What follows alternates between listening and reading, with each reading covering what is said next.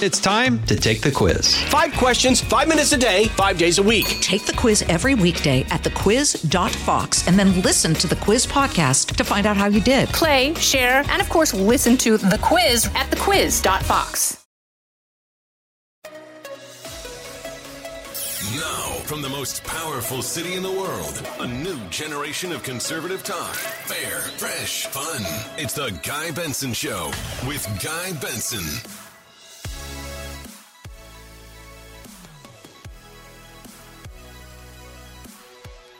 It is Thursday, February the 10th, 2022. This is the Guy Benson Show. I'm your host, Guy Benson. Thanks very much for tuning in every weekday, 3 to 6 p.m. Eastern Time and around the clock for free on demand on our podcast. GuyBensonShow.com is our website, GuyBensonShow.com. Everything right there. You can listen live. Many ways to listen live, including on our great affiliates across the country, one of which is 106.3 FM Extra in Atlanta, which is where we are broadcasting today and tomorrow for a really fun event tonight. We'll talk about that a bit more later on. Here on the show today, here's our lineup. In this hour, we will speak with Congressman Peter Meijer, Republican of Michigan. He has a lot to say, including on this pretty brutal inflation report out this morning. Bill Melugin will join us on the latest from the southern border, some eye-opening statistics, and some changes that also are, I think, fueling critics' absolutely correct concerns about the Biden administration's commitment to the rule of law and our national sovereignty. I mean, these are concerns that are totally valid based on the policies, the rhetoric, and the politics of this administration. Bill Melugin will have a report. Bill Hemmer will also be here, our Fox News colleague, as he prepares to fly out to the West Coast to root on his Cincinnati Bengals in the Super Bowl on Sunday. We'll catch up with Bill. And here in studio in Atlanta, our colleague Joey Jones will stop by. Looking forward to that conversation about Georgia politics. I mean, again, it's like ground zero of the national fight here in the Peach State. Maybe we'll get to some foreign policy as well with Joey. We'll see. That is all ahead on the show today. Fox News alert as we begin. Let's bring you stats. 77.1 million confirmed cases of COVID in the United States over the last 2 years, cumulatively during the pandemic. That is a massive underestimation of the real number of cases. But over the last 2 weeks, the number of cases has come down by 63%. Death toll increasing. It's up to 911,072 Americans who have died with or of COVID during the pandemic. The Dow way down today. I'm sure Wall Street was not pleased, perhaps a bit spooked by the inflation numbers, which are dreadful. 40-year lows, or worsts, I should say. So right now the Dow is down 497 points, trading at 35,270. As we get going, I want to bring you an update on actually the man who is currently on Fox News Channel with Martha MacCallum. The governor of Virginia, Glenn Youngkin, racking up a very significant victory yesterday. Now, we had told you a little bit earlier in the week about kind of a surprise outcome in the Virginia Senate. And listen here, because I think this has significant national implications. The White House has responded. We'll get to that sound in a second. But we told you about how in Virginia, the state Senate is run by Democrats. The Republicans barely took the lower house back over. They were not expected to, but they did. Youngkin won and his whole team at the top of the ticket. But it is still a 21-19 Democrat majority in the upper chamber. However, their version in Virginia of Joe Manchin has made it very clear in recent days he's done with the mask mandates and forcing kids to wear masks in schools. And he put out a few statements saying, I really have had enough of this, and I'm going to vote with the Republicans. And you could get a 20-20 tie. Winsome Sears, the Republican lieutenant governor, could come in, break the tie, and give the force of law and statute and have that reinforce the executive order from Governor Youngkin that some of these blue Democratic districts are trying to resist. So that vote on that amendment on parental choice for masking in schools in Virginia, it was not 20-20 with a tie-breaking vote. It was 29-9. the dam broke on Democrats in the Senate, and they split. So that was a big win. However, this is a technicality. Just follow me here because I think it's important. The technicality was that was just an amendment to a bill that passed. Then yesterday had to vote on the bill itself, which would determine whether or not Youngkin will get the chance to sign it. This was a lot closer. Some of the Democrat senators who had voted in favor of the amendment turned around and voted no on the actual bill itself, but not enough of them did.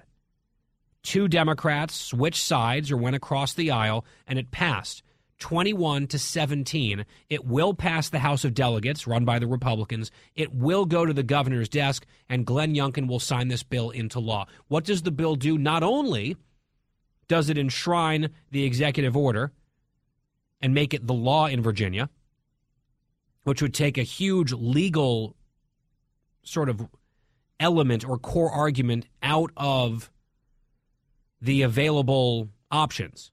For the resistance counties, they're saying, oh, well, the governor's executive order doesn't really count, or we don't have to abide by it. We don't have to obey it because the state law says something else. Well, they're changing the state law.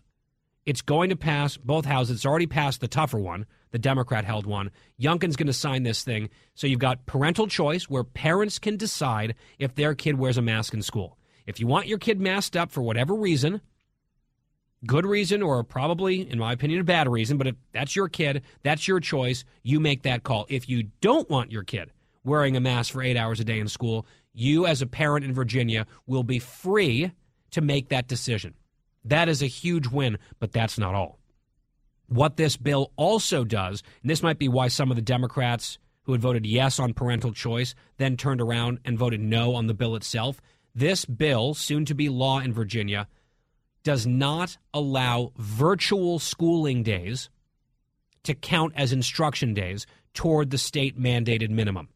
So basically, what this law is going to do is make sure and guarantee classroom instruction will take place in open schools in person.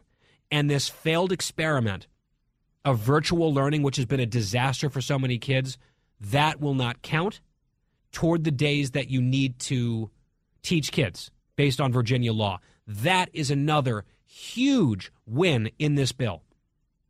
I mean, Glenn Youngkin ran on this stuff. He won because of parents, people in the suburbs sick of this. They attacked him for it. They ran negative ads against him. They said, he's going to get rid of masks in schools. Yeah, and then he won. Now, he's not banning masks in schools, I'll remind you. He's getting rid of the requirement. One more wrinkle on this that you might find interesting. And I understand, I usually don't open with like the intricacies of Virginia law, but because I think this is now a battleground with implications for the country, we're focused on it. Here's an interesting quirk.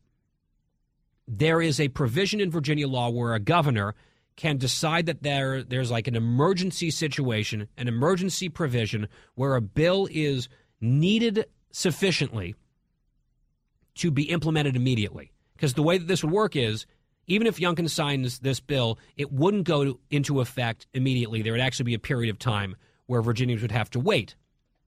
But if Youngkin says, and they've indicated, his team has said, yes, we're going to use this emergency provision, he gets to send the bill right back to the legislature where they just have to pass it with simple majorities one more time, which allows that law to then go into effect right away. Now, in the past, it took a supermajority for the legislature to agree to that. That was a control on the governor's powers in Virginia. But guess what?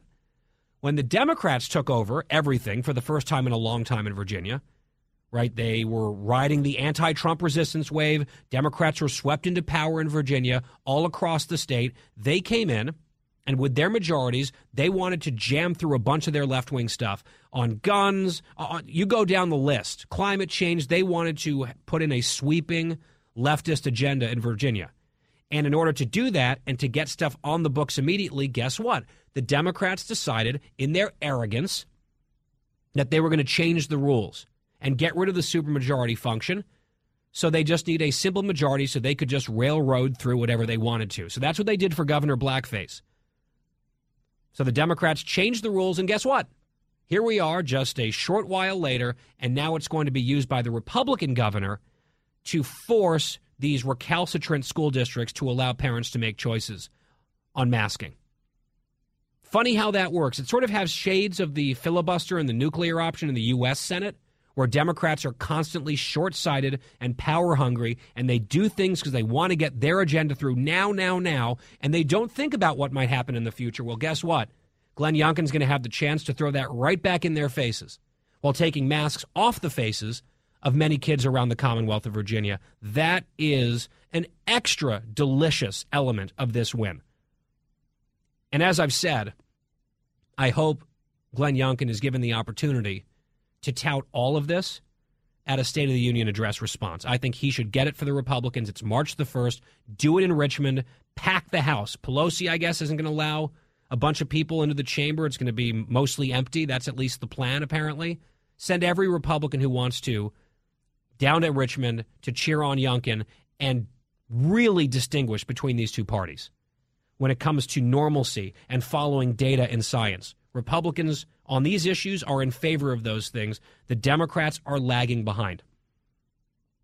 So over at the White House, they were asked about this. And Jen Psaki is out there trying to explain why, well, what the Republicans are doing and have done in these states on mask mandates and restrictions, that's totally different than what these Democratic governors are now doing, trying to catch up.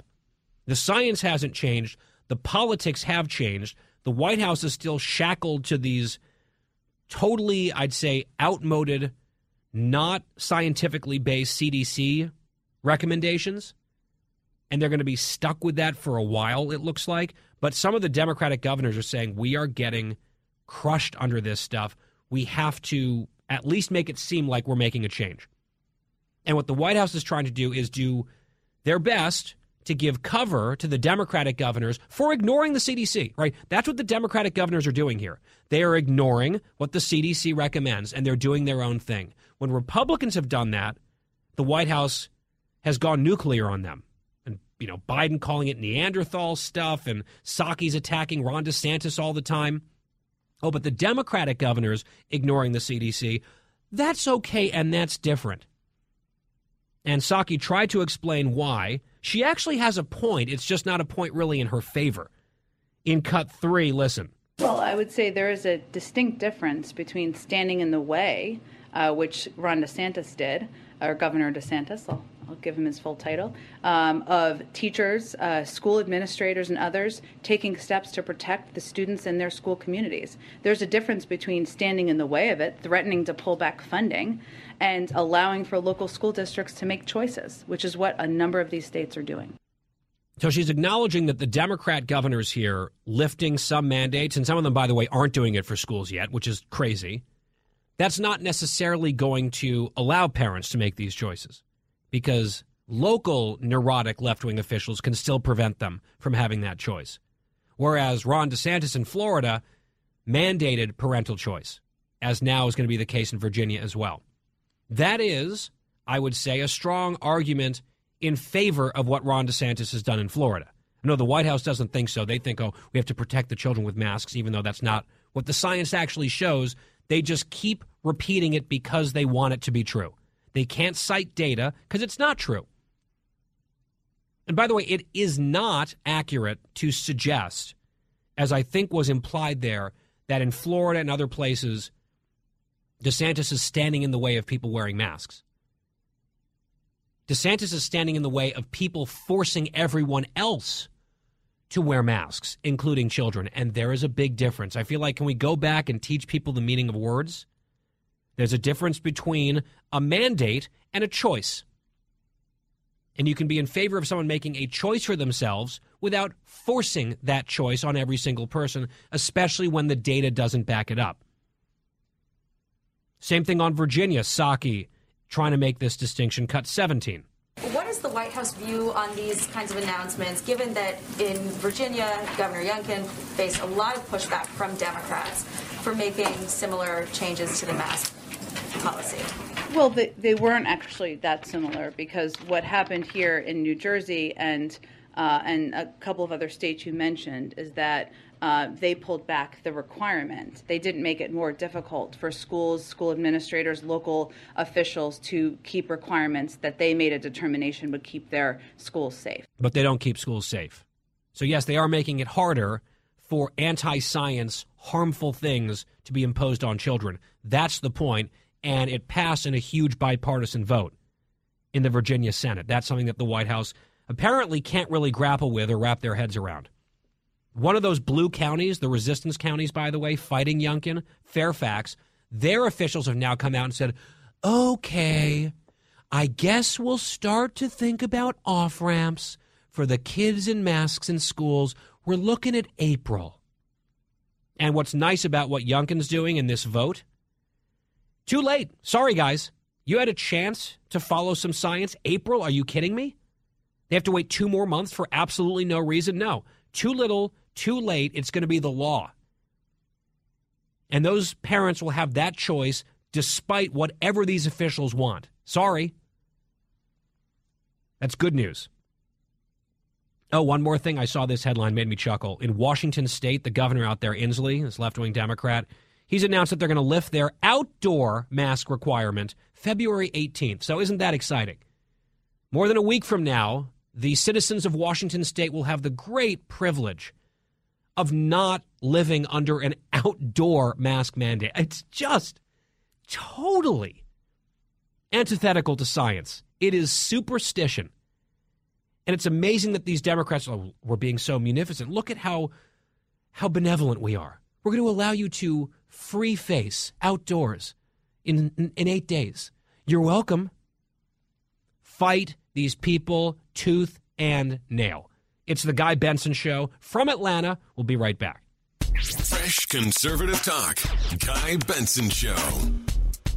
The Will Cain Show is now dropping 5 episodes a week. Join Fox and Friends weekend host Will Cain as he tackles the latest headlines from his unique perspective, along with thought-provoking interviews with leading figures and live calls from viewers and listeners. Listen wherever you download your favorite podcasts.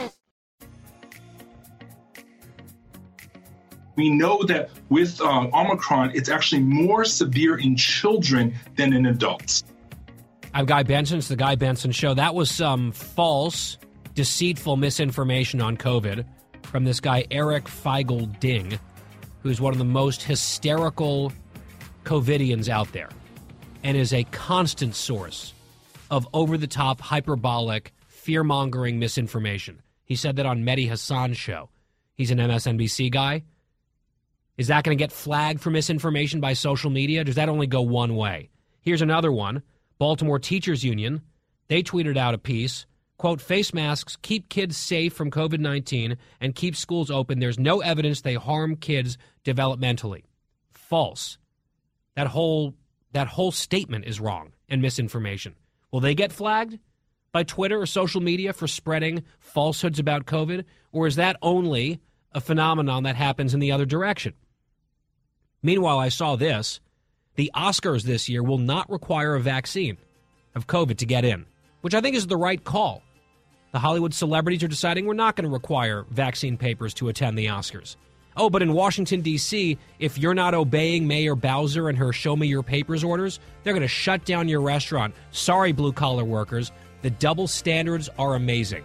Hollywood can do what it wants. Blue-collar workers can get bent. That's the modern left. It's the Guy Benson Show. Out of the gates and ready to go. Hey, it's Hutton Withrow. Hot Mike is here on the Outkick Network. We've got your afternoon covered with the latest sports discussion, and it's available wherever you find your audio. Daily analysis and news. He is hot. I am Mike. Actually, my name is Chad.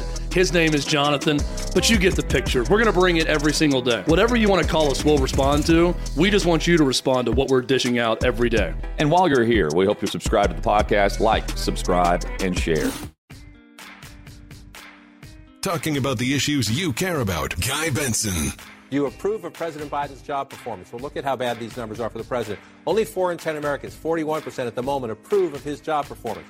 Nearly 6 in 10, 58% disapprove. That's a tough number early in a midterm election year for the President of the United States. Now, why is this happening? This is fascinating. We asked people, what has President Biden done for you that you approve of? 56% of Americans, nearly 6 in 10 Americans, that means a decent amount of Democrats said nothing. They disapprove of everything that has happened.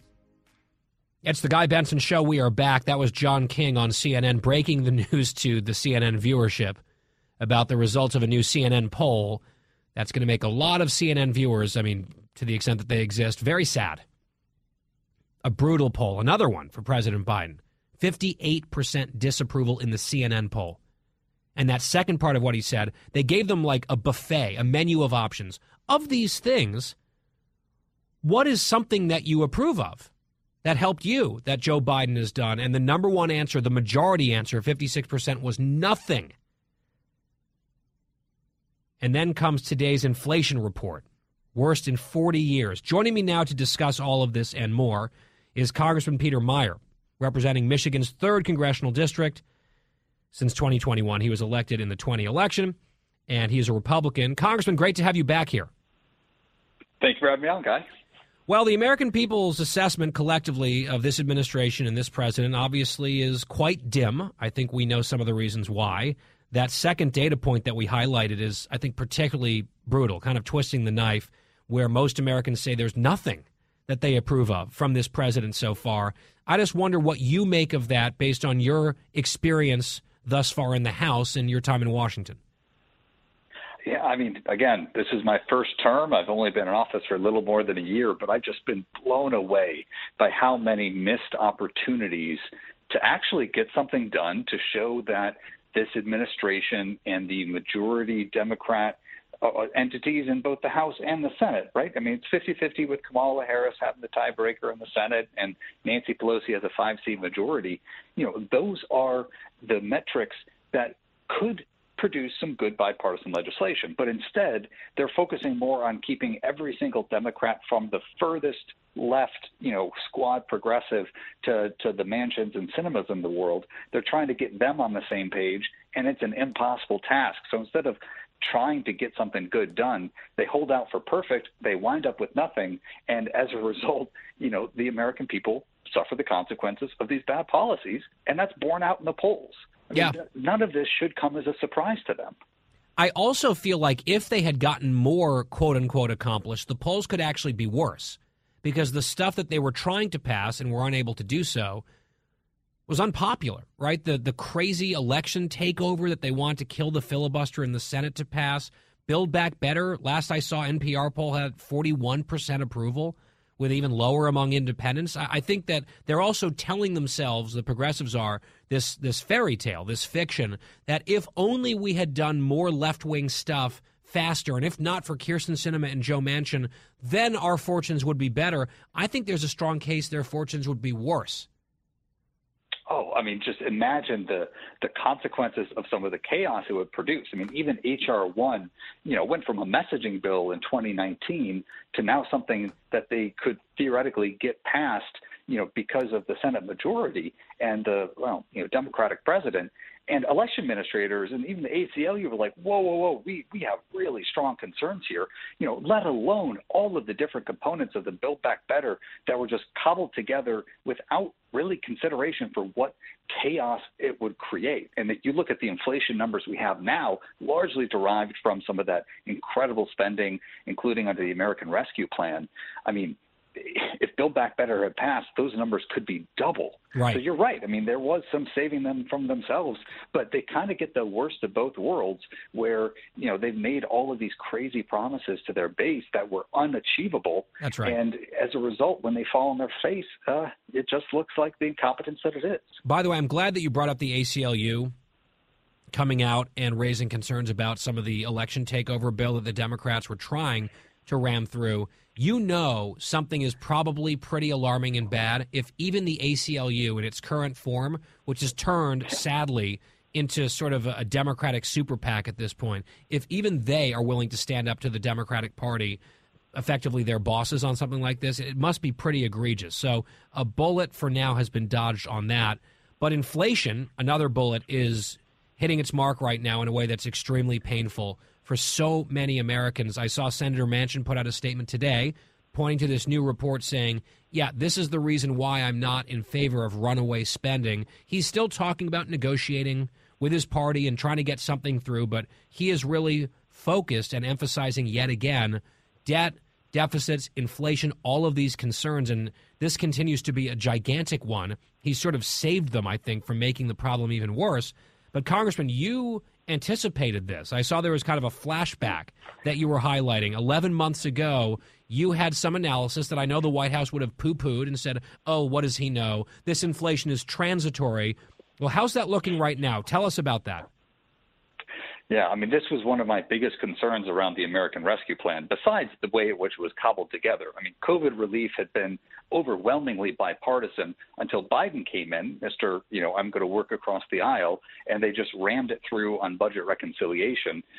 It was just astounding to me and showed the bad faith, in just my first, month and a half in Congress. But, we had probably a $1.5 trillion shortfall in GDP because of the pandemic. And we responded to that with $6-7+ trillion of government surplus spending. Right. So you throw all that into the mix, and we have a lot of dollars chasing, too few goods, trying to figure out where they're going to go.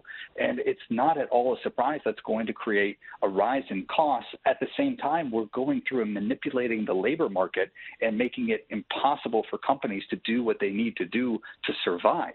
I do not talk to a single employer or organization that isn't just terrified of where things are going and are at their wits' end with all the different directions they're being pulled in. Yep. And so that inflation is an inevitable consequence. And what sort of blows my mind is that, Biden came out and was talking about the inflation today and said, gosh, we're going to work like the devil to bring down inflation. Okay.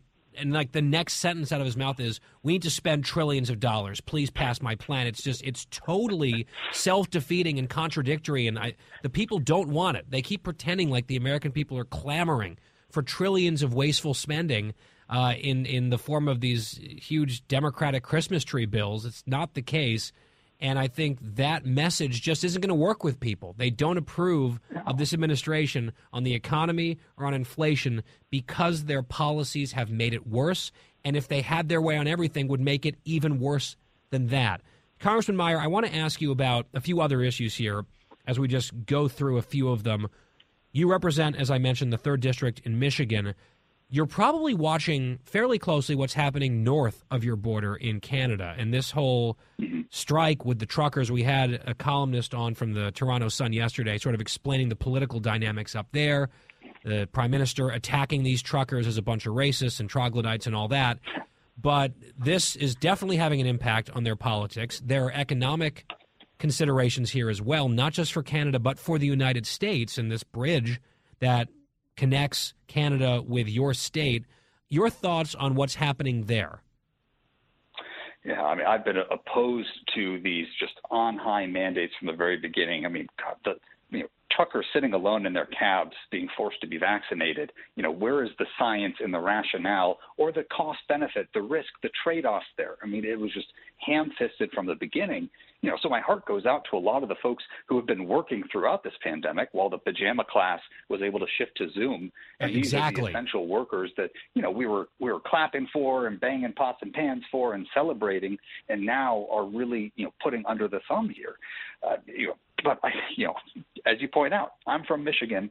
We have a lot of automotive industry suppliers in our district, and it's challenging for them. They've already been hit by all of the labor shortages and the supply chain issues, the inflation that we were talking about earlier. Oh, inflation's hitting the auto industry big time. And semiconductor chip shortages, right? And now they can't even get their goods going back across the border. I do have to point out the irony that a lot of Democrats who, raise their fist and pump and say good trouble and we're celebrating, protests as peaceful expression, now we're advocating for the National Guard to be called in. Crush them, crush the workers. I mean, it's a dark moment when, which protests get the National Guard called on them seem to be determined by whoever won the past election. But, I think it's really important that, the administration in Canada looks at how they can make sure that they're not just blindly ignoring legitimate concerns that folks have, and that their policies are being fine-tuned and aren't just looking at everything with a hammer.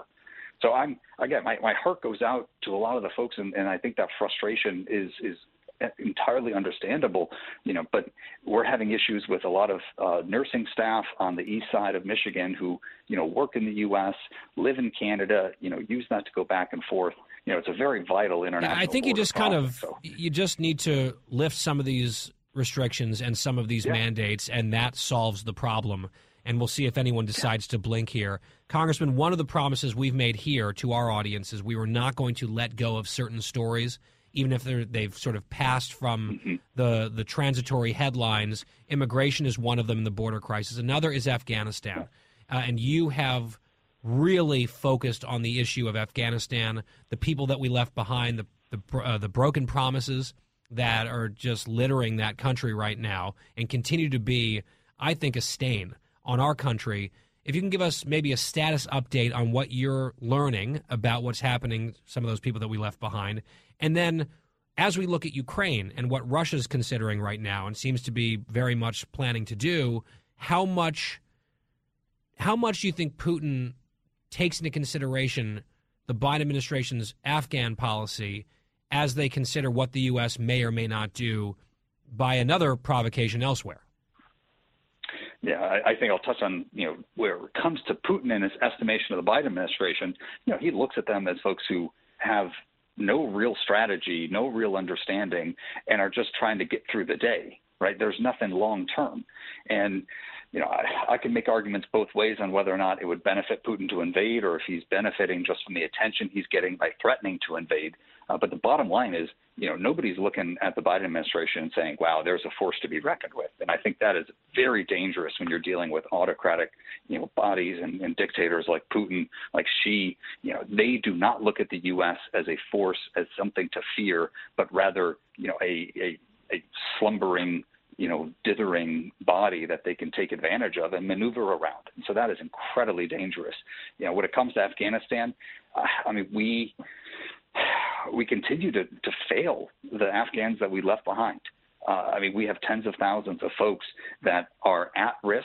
I was talking with some folks at the State Department yesterday, and I had to stop them at one point in the call, and I said, you said these exact same things to me in September, right? Months and months and months have passed, but the President Biden from the very beginning has looked at Afghanistan as an utter distraction from what he hoped to accomplish at home. And frankly, at this point, he should try to be doing some good and repairing the damage done in Afghanistan, because there are no good headlines at home between inflation and those poll numbers. But instead, he just continues to let this problem fester, thinking we can ignore it. But like with inflation, like with all of these terrible policies, you can only try to spin reality for so long before it catches up with you. It caught up with us in the catastrophic withdrawal. It's catching up to us with this government spending around the inflation that we're seeing. And it's just catching up to us with the massive big government policies. So they need to stop confusing the medicine for poison, right? The idea that government intervention will be the solution, well, a little bit of poison didn't kill the patient, so let's just keep upping the dose. It is not going to end well until they reckon with reality. But it's not. I think it's never too late.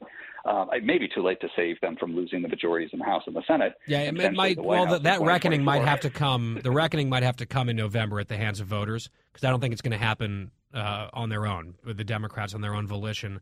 Final question, Congressman, and you just mentioned it, right? The strong likelihood that Republicans are going to have a good election in November, expected to win back the House. We'll see about the Senate, but things are looking good at this moment. It's just so bad for the Democrats out there. And yet, within Team Republican, within House GOP, you have the former president almost on a daily basis putting out statements attacking fellow Republicans, attacking Mike Pence, attacking Mitch McConnell. You have the RNC censuring several Republican members for their participation in the January 6th committee, and the way that they described January 6th is like legitimate political discourse. That's not what the riot was. I don't know why they decided to use that verbiage. And I know the RNC is trying to say that's not really what the resolution meant, but there was a censure that did pass.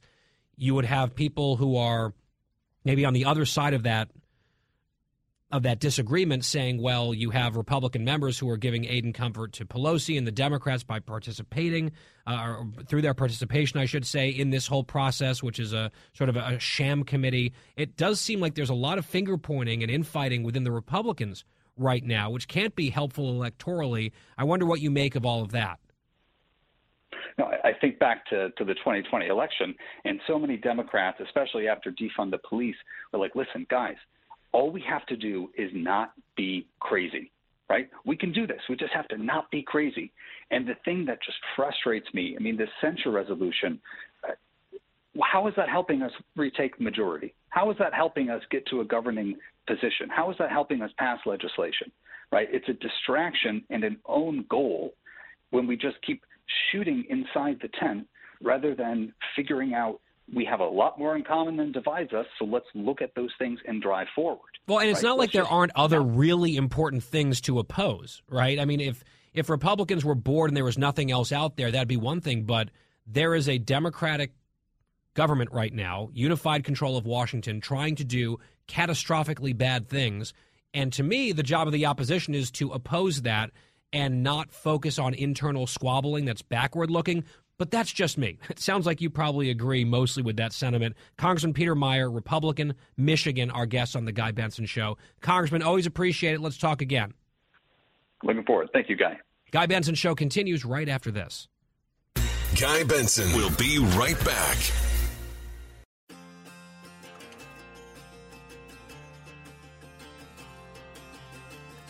Back on the Guy Benson Show. Extra heads up if you're in Texas right now, if you're a Texas listener, maybe in our affiliate in Dallas or elsewhere. There's a man running for governor in your state. Beto O'Rourke, Robert Francis O'Rourke is his given name. He goes by Beto.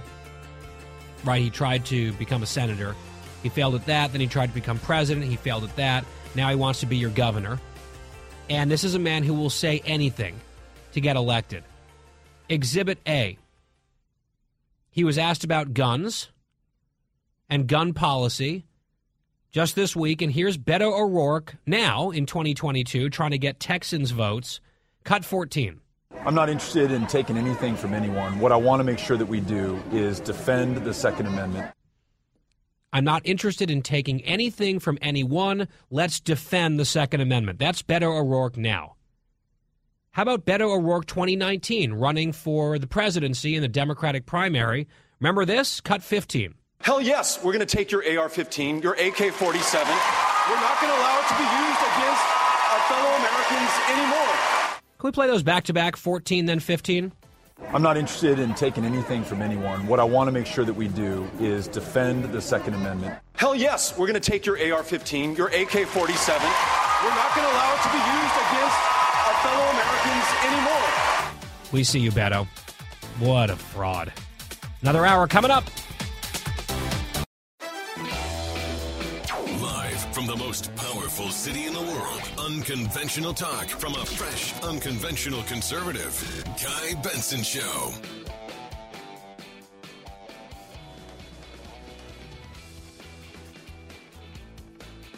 From our affiliate in Atlanta, 106.3 FM Extra, it's the Guy Benson Show and a brand new hour here on this Thursday. Thank you for tuning in. GuyBensonShow.com. That's our website. Podcast, always free of charge, on demand every day. GuyBensonShow.com. Fox News alert. The Dow closes way down today, finishing in the red, down 526 points, closing at 35,241. And I think the market's certainly reacting to the dreadful inflation number. Consumer prices went up 7.5% in January, setting another 4-decade worst.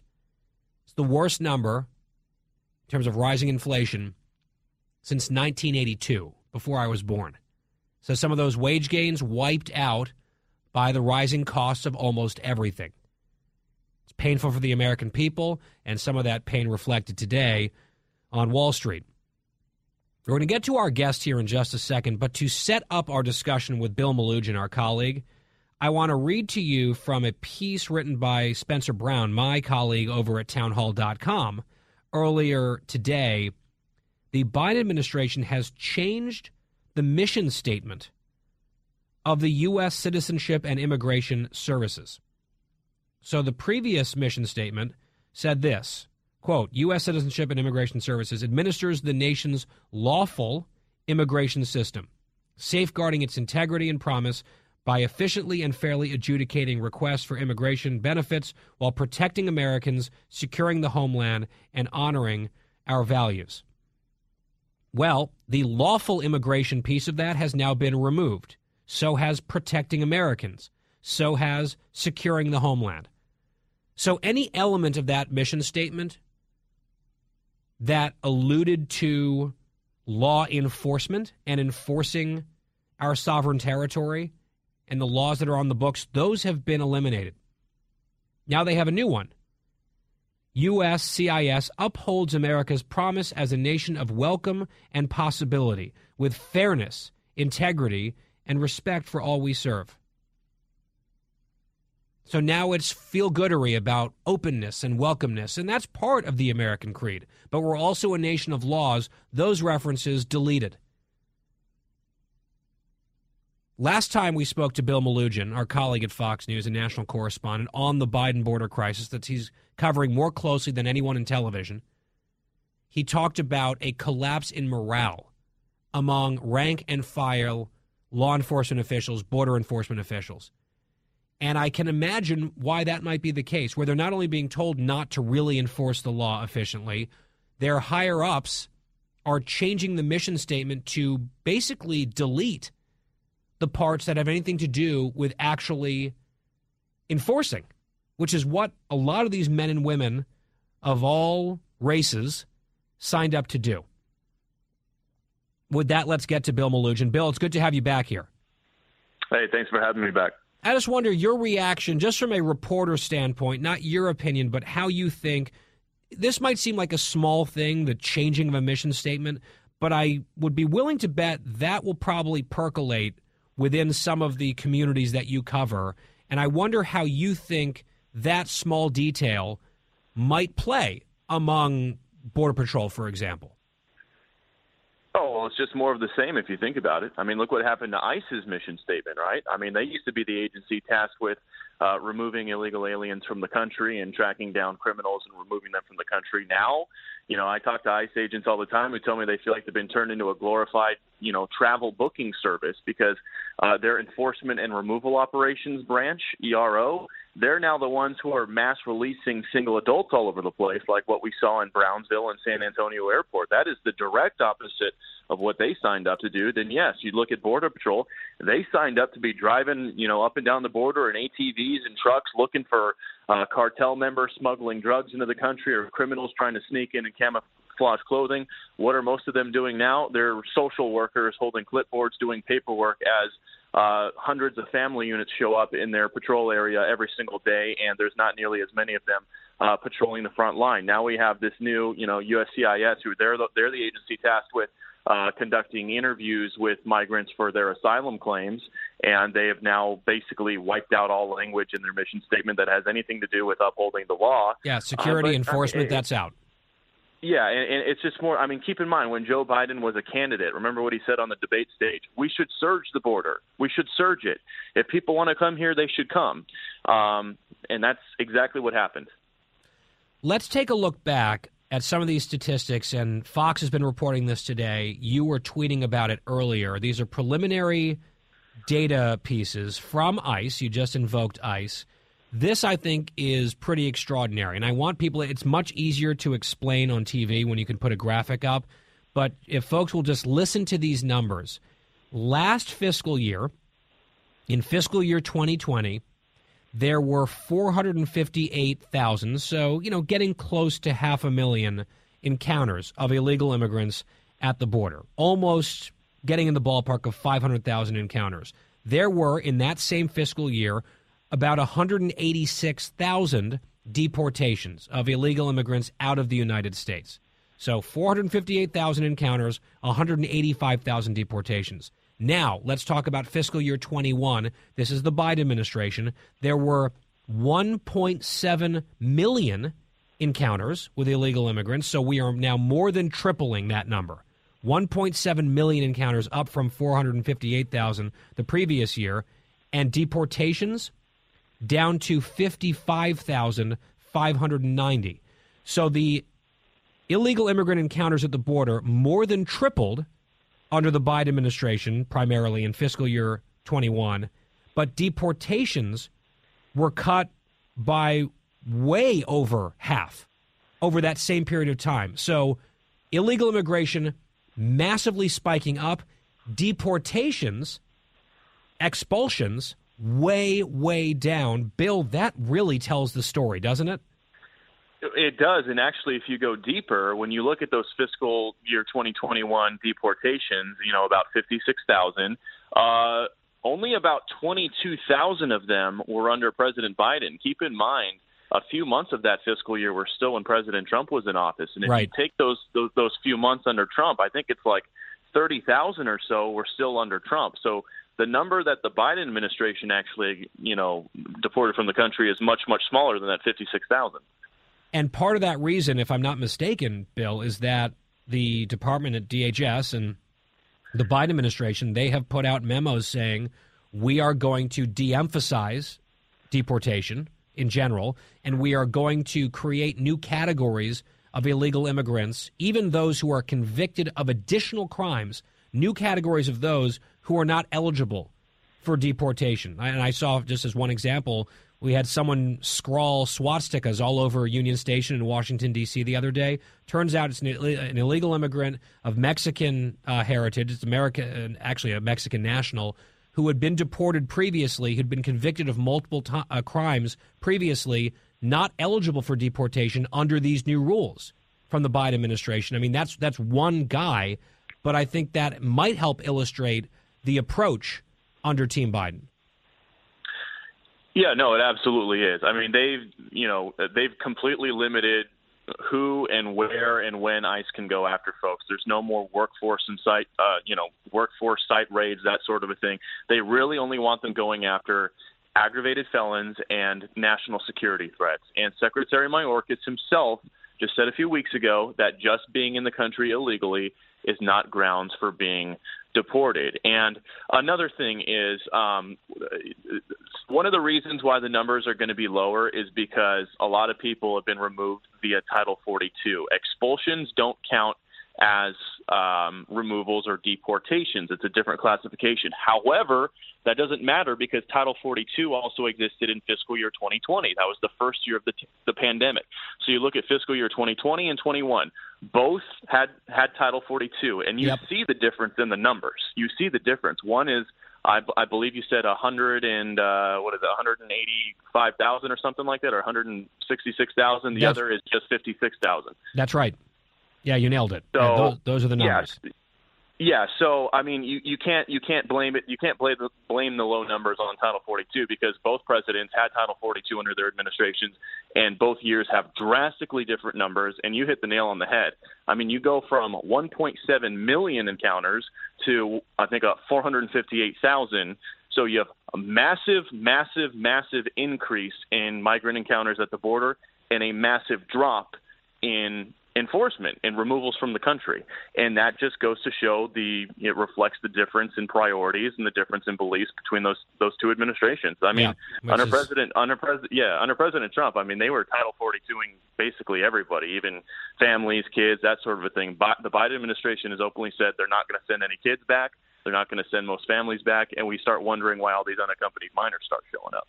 One of whom you had a photo that you posted on your Twitter just yesterday. Her face was blurred out. 5-year-old girl by herself. She's in the Rio Grande sector. That's just one of many, many illegal immigrants coming across in that sector alone where you've been doing a lot of your reporting. Talk about the numbers down there in that particular sector, Bill, because I think that there's maybe an expectation that with the return of Remain in Mexico and a few other things, maybe this problem might start to get mitigated a little bit, but it sounds like the data is getting worse. If we're being honest, Remain in Mexico is doing nothing. It is being slow-walked by the Biden administration, very slowly re-implemented. We've had 1.7 million encounters, and you know how many people have been put back into the MPP program? About 300. That's less than a drop in the bucket. That's not going to 300 people, 300 humans. Correct. Wow. Out of 1.7 million. So that's not. That's not going to do anything. That's a joke. And And yes, you mentioned those two. There are actually two little girls, one on Wednesday and one yesterday.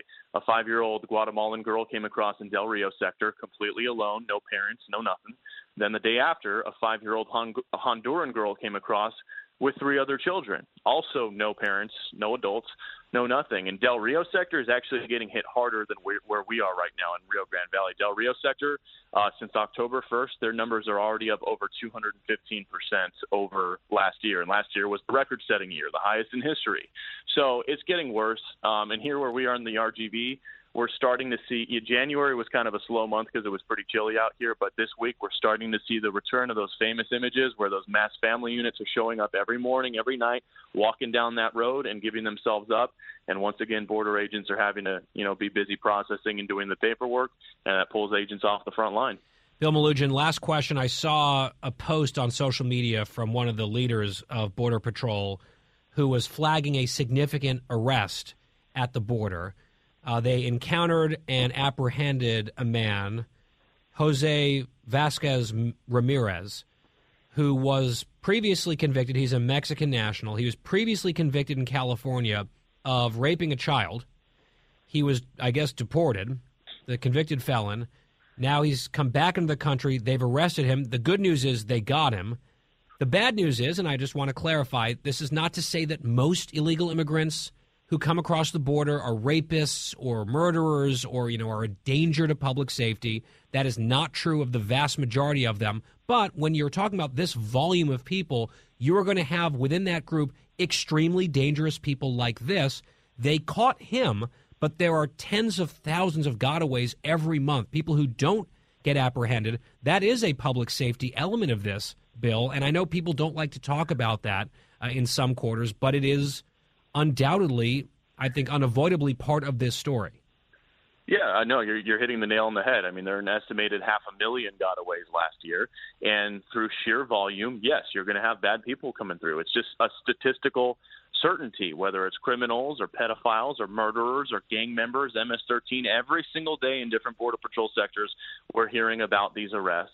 And there's also, as we've seen a couple of times, possible risk of terrorists coming across. And I've had a Freedom of Information Act with DHS in for months now, requesting how many hits on the terrorist screening database have come at the border in 2021. I don't need to know names or any law enforcement sensitive information, just how many hits have there been? And no response so far. And I know politicians have been asking that same information. They can't get anything. And you're right. Look, a large majority of the people coming across are just looking for a better job, looking to link up with family. They're not bad people at all. But the bad people take advantage of that because they know Border Patrol is going to be very busy dealing with all these families coming across, and they're going to use that opportunity when those resources are sucked up to bring their drugs across or to run across or do something else in areas of the border where there is not patrol. And the greatest example of that is what happened in Del Rio with the Haitians. When all that craziness happened, basically every agent from that sector got called in to help with processing under that bridge, and there were more than 220 miles of our border left completely unpatrolled, 100% unpatrolled. Yeah, and they caught this particular child rapist, and you wonder how many have not been caught and have snuck back into the country. That is an element of this border crisis, whether we want to talk about it or not. Bill Melugin, national correspondent at Fox News. He's been all over this story for a long time. We always appreciate your work, and we will talk to you again, I'm sure, quite soon, Bill. Thank you. Looking forward to it, guys. Thank you. It's the Guy Benson Show. From Atlanta today, we will step aside, be right back. Don't go anywhere. Fresh conservative talk. Guy Benson Show.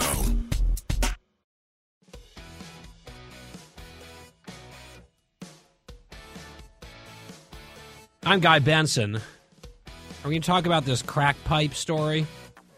I guess we are. There's reports out there that the Biden administration was seeking to create some program that they were saying was designed to advance, among other things, racial equity by distributing free crack pipes to drug addicts. Now, let's just set aside whether there's evidence that this type of thing works or whatever. I mean, I remember back during the Obama administration, there were the Obama phones, right, giving away Obama phones. That was a little thing. Now we've moved to Biden crack pipes. It seemed like our national slouch is deepening. here. Was it true? There was a fact check by Snopes, which is one of these left-wing so-called fact checkers. And the whole fact check industry, it's a little cottage industry.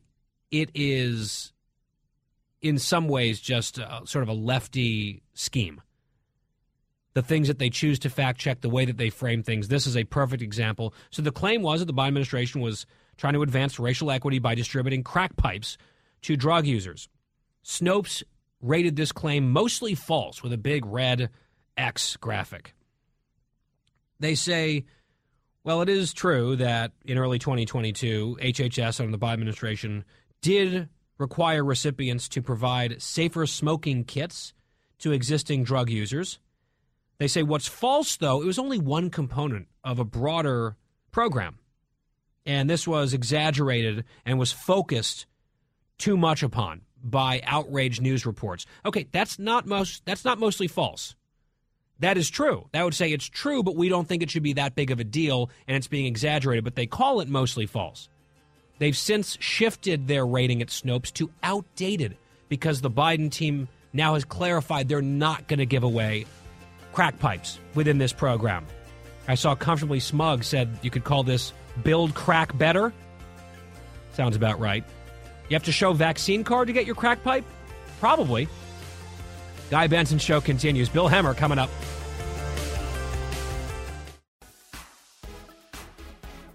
You're listening to a new generation of talk. Guy Benson. Back on the Guy Benson Show, a reminder that our podcast is free every day when the show's over. On demand, no charge, GuyBensonShow.com. With us now is Bill Hemmer, our colleague, co-host of America's Newsroom, Monday through Friday, 9 to 11 Eastern, every morning. That's Fox News Channel. Also, his podcast at FoxNewsPodcasts.com is Hemmer Time. Bill, welcome back. Hey, Guy. How you doing, brother? Good to be back with you. I'm doing well. I was just talking yesterday with a Bengals fan who listened to our interview and was very impressed. They're like, Hemmer is not faking it. Hemmer is a legit hardcore Bengals fan. I'm like, oh, I could have told you that. It is not an act. It's not like, a local politician pretending to care about the team. Like, you live and breathe this stuff. Super Bowl's a couple days away. Are you even able to sleep? Barely. So when you head out there? That's a great first question, leaving tomorrow at 2 o'clock out of New York. It's a great first question because I've been trying to get tickets with so many people, family and friends. Uh-huh. And you know what I learned, Guy? Don't check your phone after 8:30 at night because there'll be a text message from someone who's desperate. And the anxiety will overcome you. How are your seats? Are you going to have good seats? Can we spot you in the crowd? Super solid. No, far side of the field. Ram side. I'm trying to change that, but I don't think I'll be successful. I tell you what, Guy, this is fun. It has been a great ride. As I told you last time, I'm in the middle of the greatest NFL roadshow that anyone could ever dream of, and so far so good. But we need one more. Yeah, you need one more. So I want to ask you about this as a sports fan. If I've got a team in a very, very high-stakes game, some people just thrive on that, and they're so excited. I have a level of excitement, but I also have crushing nerves. I get so nervous ahead of these games, and then it sort of starts, and here we go. But the build-up, really, the anticipation is great, but it also kind of kills me. Are you that way, or are you just like full-blown joy? No, I love it, but I get nervous too. Look, man, you're talking about. I guess the easiest way to describe this, and I think you and everyone who's listening can understand it. I was born into a winner. I was born into the Big Red Machine, arguably one of the 2 or 3 best baseball teams in the history of the sport. Paul Brown gets fired from the Cleveland Browns. He starts a franchise in Cincinnati. In the 3rd year of the existence of the team, they're in the playoffs. Paul Brown set that team up, the Bengals, to have one hell of a run during the 1980s for an entire decade. And they had a great run, Super Bowl twice, but they lost both times. So I just assumed that winning was always around me. all the time. Yeah. And you realize it's not. No. And I tell drought. people that story. Yeah, and my buddy says, "Oh man, I was at the Rangers at Madison Square Garden in 1994. We beat the Red Wings in overtime. The place was euphoric, and we've never been back since." And everybody's got a story to match that. So the point is that winning is not always around you. It is a gift. It should be cherished. It is like lightning when it strikes. You don't know where or when, but you cannot afford, as a fan, to miss it. Yeah, and you're not. You're going to be there with, I would imagine, I know it's a home game for L.A., it's their home stadium, and they'll have a presence, obviously, a big presence there. Yeah. I would not be surprised if Cincinnati showed up in crazy force. Well, I wish you were right. It's a long trip, you know. We're Midwestern folks, and it's. What do you want? You want $1,200 for the plane ticket. You want $3,000 for the seat. I mean, it's really expensive. I think it's going to happen. I think you're going to have a lot of orange in that building. I'm just saying. I'll tell you this: in Nashville, we had 15,000 Bengal fans, and in Kansas City, we had 15,000 Bengal fans. And it's a sight to see when you see people as joyous as they were at that time. It's really, really great. And for people who don't follow sports and don't really give it that much credit, I just want people to understand that there is great joy to be found when your loyalty is rewarded. I think that's very, very well said. And there's a camaraderie, and people from all walks of life rally around this same thing together when they would maybe never be in the same place in their lifetimes. They come from totally different backgrounds, but in that moment, in that thing, they are like blood brothers, right? And that's the fan base, not even the team necessarily. It's the fan base. So let's talk about the game, because Super Bowl, it's going to be on Sunday. The whole freaking country's watching. Everyone's all stoked for this thing. Everyone's having their parties, but you're sweating the details here. I looked up at ESPN. They asked their experts, right? The majority of their experts are picking the Rams. They're favored in this game. Bengals, again, are going to be underdogs. It sort of works for you guys. What makes you, so here's a two-part question. What makes you think that your Bengals are going to win this thing? And then what keeps you up at night that you feel like, okay, that's the thing where I understand why so many people are picking the Rams? Awesome questions. The reason I think we're going to be in it is because we went to Tennessee and beat the number one seed in the AFC. And they were good, and they were big, and they were strong up front, the Tennessee Titans. Underrated, I would argue. Their front seven on defense was ferocious. They sacked our quarterback, Joey Burrow, 9 times, and they won. We're down 21-3 in Kansas City. I'm thinking, Guy, oh, my gosh, it's over 41-10. This is a 41-10 game. And they went in at halftime. They made adjustments. These coaches haven't made successful adjustments in 30 years. They're doing it every 7 days now. I'm blown away by the football intelligence on behalf of the coaching staff and the players. That's number one. Number two, Joe Burrow. I just saw a soundbite 2 hours ago from him saying, yeah, if you want to work out, fine. But, don't post it on Instagram and disappear for 4 days, because then I don't know if it's real. And these guys play for him because they know of his significant injury 15 months ago, never complained, never pointed a finger, just came back quietly. And these guys know that if Joe Burrow doesn't respect you, you're not playing hard enough. And that's a really difficult thing to capture in any line of business. Especially such a young guy, right? To command that respect. He's brand new. So true. He's 25, and he's from Ohio, which we love too. What keeps me up at night? I think there are very few times when you can have events like these at the highest level where going into the event what the strength of one team is and what the weakness is of the other. And the strength of the LA Rams is their defensive front. They are fierce and ferocious and fast and strong. And the weakness in the Cincinnati Bengals is their offensive line. And if we can figure out a way to win that battle, we've got a really good chance. Last question, Bill Hemmer. When my Northwestern Wildcats won our first bowl game in like 60 years, I think since the 1940s, they won the Gator Bowl on New Year's Day, 2013. Our fans celebrated like we had just won a world war. I mean, people went crazy. And I will admit on the air in front of the country, I was so happy I cried.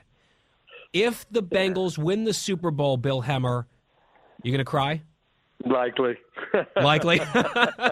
That's good self-awareness, at least.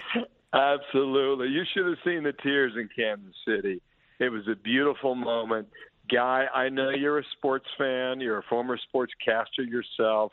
I know you get it.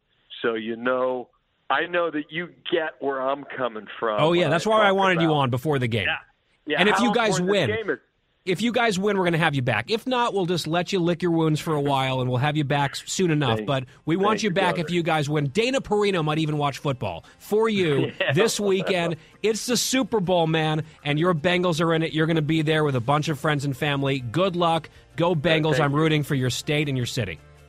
Right on. Thank you, Guy. Great to be with you. That's Bill Hemmer on the Guy Benson Show. Just thrilled for him. It's so exciting. And Burrow, man, how can you not like that guy?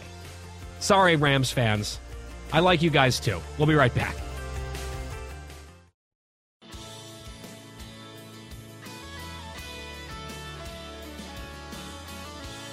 Guy Benson Show, we're back in Atlanta today and tomorrow. Very excited to be here. Also very excited to bring you this story. And boy, oh boy, is this ever just made for Woke Tales. Woke Tales, woo! This comes to us via National Public Radio, NPR, funded in part by your tax dollars and mine.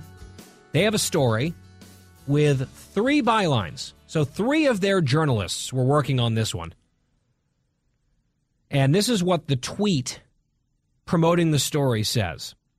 Some white people may choose, and then there is the thumbs up emoji with the sort of yellow skin like Homer Simpson style color, might choose that emoji because it feels neutral. But some academics argue opting out of the explicitly white thumbs up emoji signals a lack of awareness about white privilege, akin to society associating whiteness with being raceless. And the headline of the story is, which skin color emoji should you use? The answer could be complicated. This is real. I would like to know who pitched this, who greenlit this. We have a lot of issues in this country. We have a lot of problems around the world. And we have National Public Radio doing an in-depth blockbuster report about the racial implications of thumbs-up emojis. When we're all communicating with each other like we are like trained monkeys. That involves no actual words. I guess this is an opportunity, yet another opportunity, for us to obsess about race and racialize everything. And when I saw the tweet, I said, oh, wait, some academics are arguing that this might mean that there's a lack of awareness of white privilege. Well, if the academics are warning, then we all better pay attention. It's just like when the experts have something to say. NPR quoted emoji experts and academics who study these things. Like actual, quote, emoji researchers. What is that? How do you get that job? And the piece is as totally ridiculous and inane and stupid and I think reflective of our times as you might imagine. So the upshot of it is if you're a white person and you're using thumbs up emojis or emojis involving skin color, I just have some bad news for you. I hope you're ready for this. Just prepare. And if you're not a white person, if you're a person of color, then you're probably in the clear. So congratulations on that within this whole fray. But if you're a white person listening right now, the bad news is as follows. No matter what you do, according to these experts, it's racist. All right, so let's spin the wheel, Jim. Oh, ding, racist. That's the answer. All the options are racist. So the way it works is this.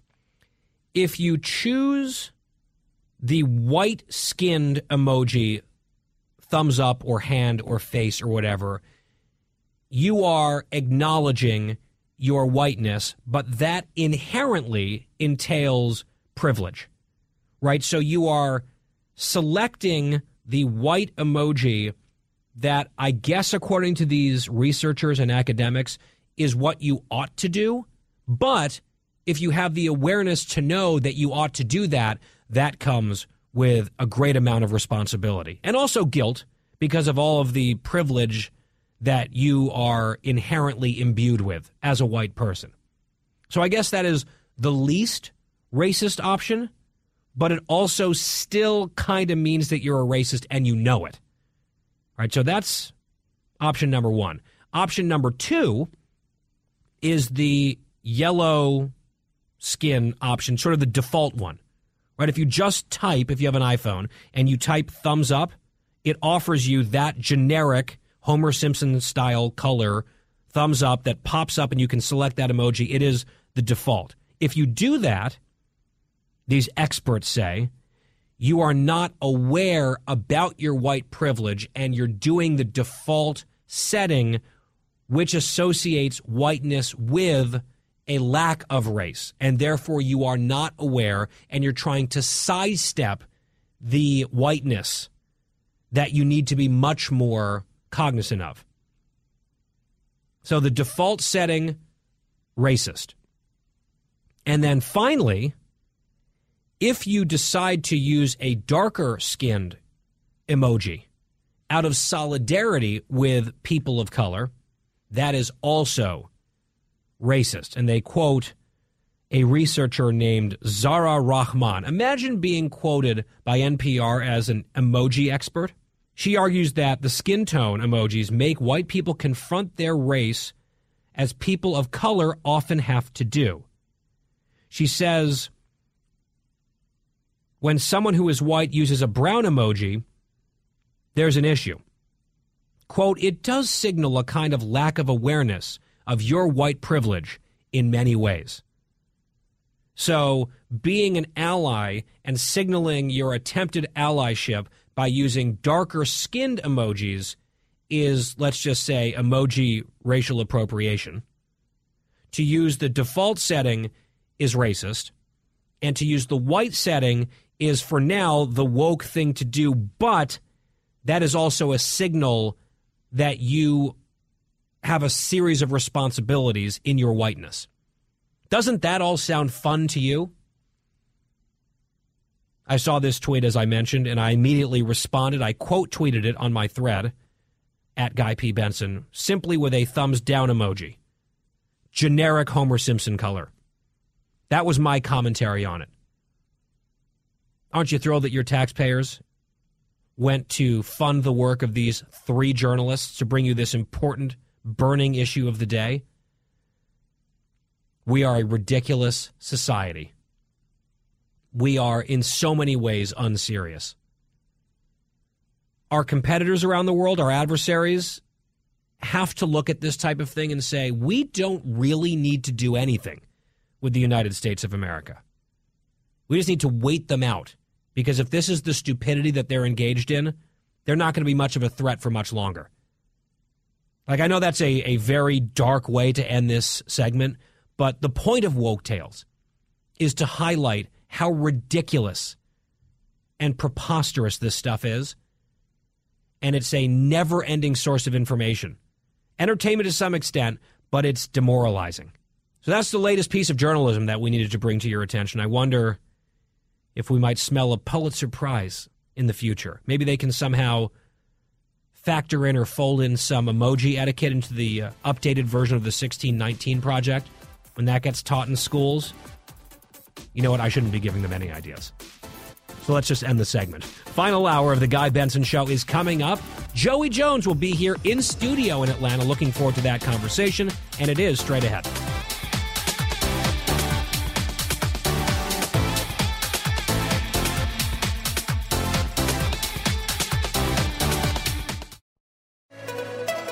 It's 5 o'clock in the most powerful city in the world, Washington, D.C. It's time for the Guy Benson Show Happy Hour, sponsored by the Finnish Long Drink. Finland's most popular alcoholic beverage has come to America. Visit thelongdrink.com. And now, here's your host, Guy Benson.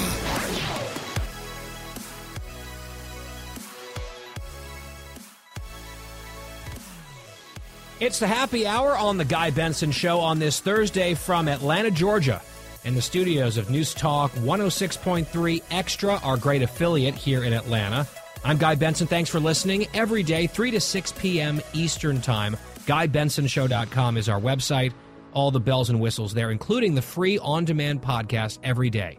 GuyBensonShow.com.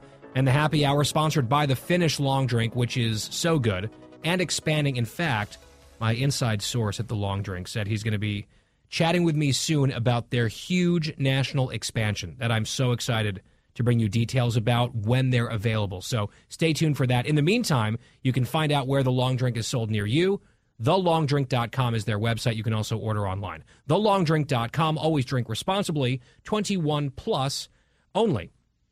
Well, we are joined here in studio in Atlanta by our friend and colleague, Joey Jones, retired Marine, Fox News contributor, host of Fox Nation Outdoors on Fox Nation, and also the podcast, Proud American, at foxnewspodcast.com. Joey, it's always good to see you, especially in person in your home state. Hey, welcome. Welcome to the state of Georgia, the home of champions, if you haven't paid attention. I have paid attention. And you have just steps from where we're sitting right now is Truist Park, home of the defending World Series champion Atlanta Braves. And then we're not that far of a drive away from Athens, Georgia, home of the national champion Georgia Bulldogs. We talked about that a few weeks ago, and that all went down. I wonder, as a Braves fan, are folks around here nervous about the possibility of this next season sort of going away or at least being curtailed by a lockout? Or is everyone just riding high from the World Series championship? They're like, who cares? I think it's much more of the riding high. And I think that as a Braves fan, we saw them get so close for so long. Right. That it's like we could celebrate. I mean, if there weren't a season, that means we get to be champions for 2 years instead of one. We're okay with that. I think we're okay with that. Meanwhile, the competition politically in this state is probably more fierce and more crazy than maybe any other state in the country. And control of the U.S. Senate came down to Georgia last time. We remember how that turned out badly for the Republicans. Awfully close, right? Yeah. Just razor thin in the presidential race, then the Senate runoffs.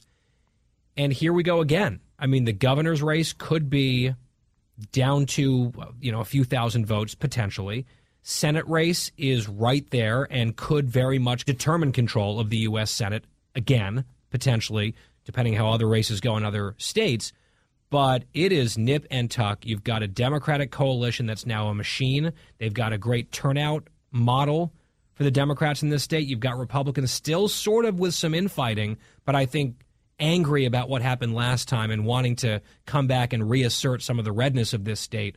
What's your overall read? I know we're a ways out here from this election, but the governor race is fascinating. The Senate race is fascinating. Some of these House races could be really interesting in the Atlanta suburbs.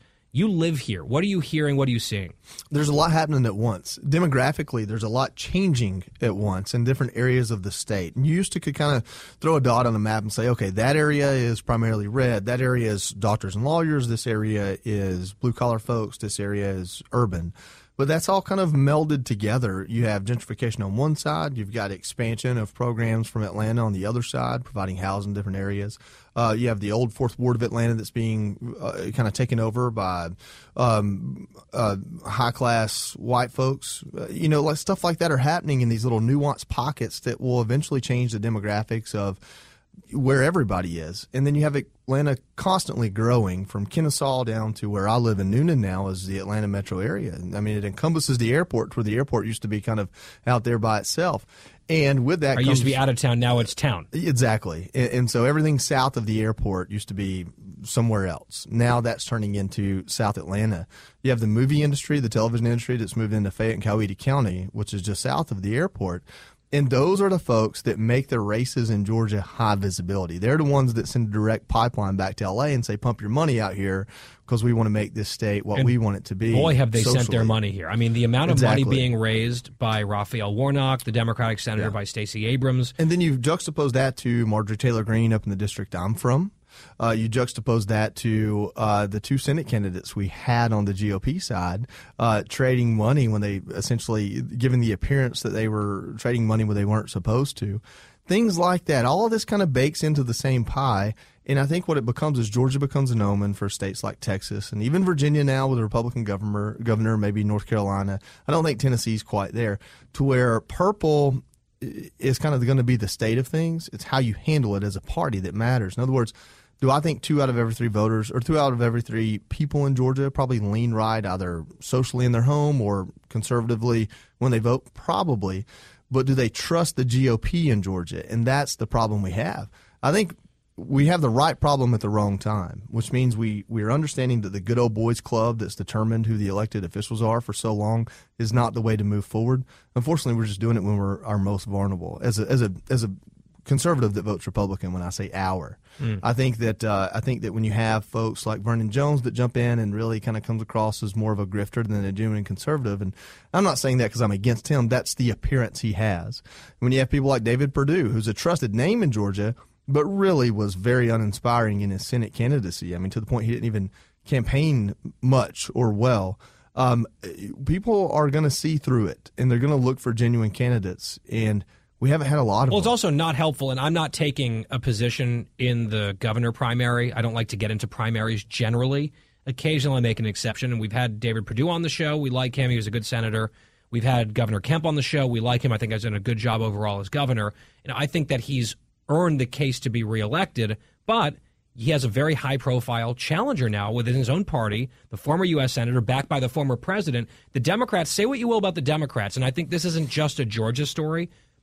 The Democrats have all fallen in line in this state, and they turn out for their people, and the Republicans are still sort of circular firing squad. That's not a great recipe at this point to winning power back, but President Biden is so unpopular. I was about to say, we're looking at this in a state. GOP vacuum, right? We're not looking at where the Democrats are. Right. The Democrats have their own problems at the nationally top of the and party. Locally. Correct. Because you have the Joe Biden disaster.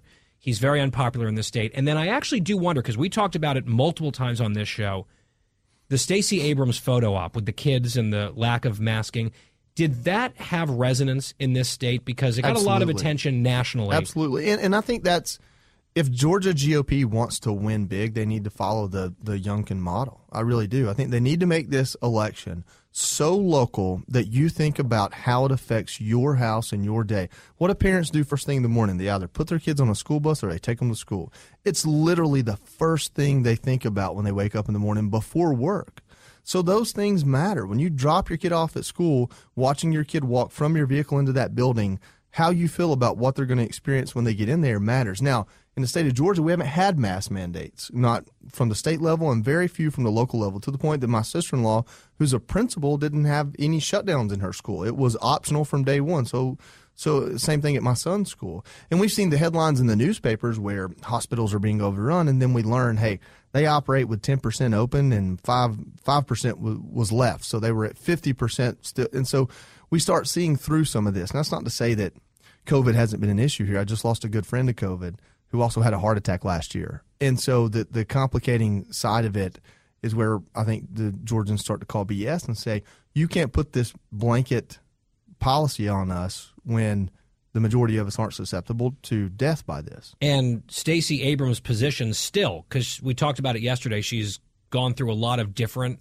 responses to that photo op. First promoting it, then taking it down, then defending it and saying it's outrageous and a lie to criticize her and racist. Then she apologized for it, but she still supports forced masking of children in schools. I think she's going to have to abandon that because people in the state are not going to want to vote for a governor who will put masks on kids for the first time. It's crazy. I think it's interesting, and I think it makes it a powerful issue for some and a moot point for others because I know how people are, right? We haven't dealt with mandates in this state, and we have a really bad habit as voters of not rewarding those who created the situation we wanted. We kind of overlook those things. In other words, when the win's already in take hand, it for granted. We take it for granted.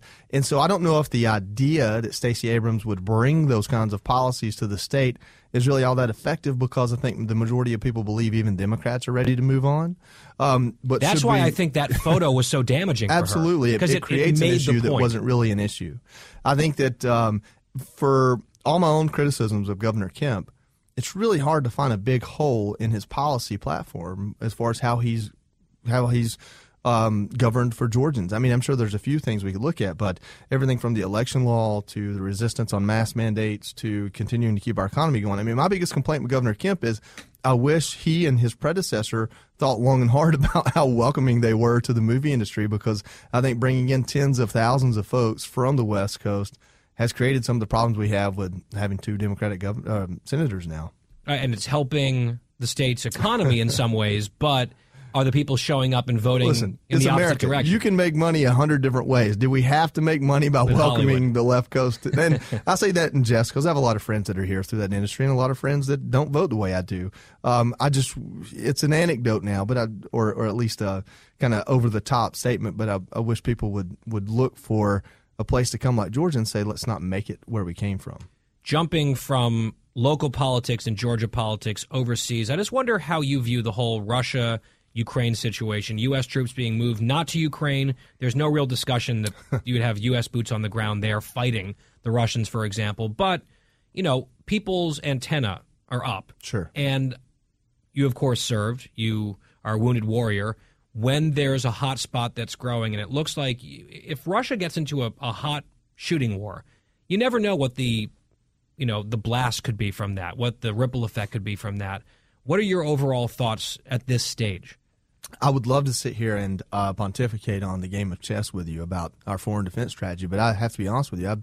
I played checkers. I was a boot on the ground, and I can tell you all about combat strategy on a day-to-day. I can tell you about the type of munitions and bombs we might face and that kind of thing, but I have no clue when it comes to the overall political strategy if we're winning or losing from one day to the next, because the headlines change that fast on this. What I can tell you is this. Our government works, our representative democracy works in a way that we're able to kind of change everything about every 2 years, either with a midterm or a presidential election. And the moment our politicians learned that, they learned that they could take status quo, flip it on its head, and call that a platform. And I feel like our 20 years war in Afghanistan was a lot of that. Hey, it's been a couple of years since the American people have really cared about this. Let's just say we're going to make a change, and we'll get rewarded for it because we've been doing this war for a long time. And so I don't trust my government to get into conflict because I just don't trust it to see anything through. So I don't think by any stretch of the imagination we're going to go to war with Russia.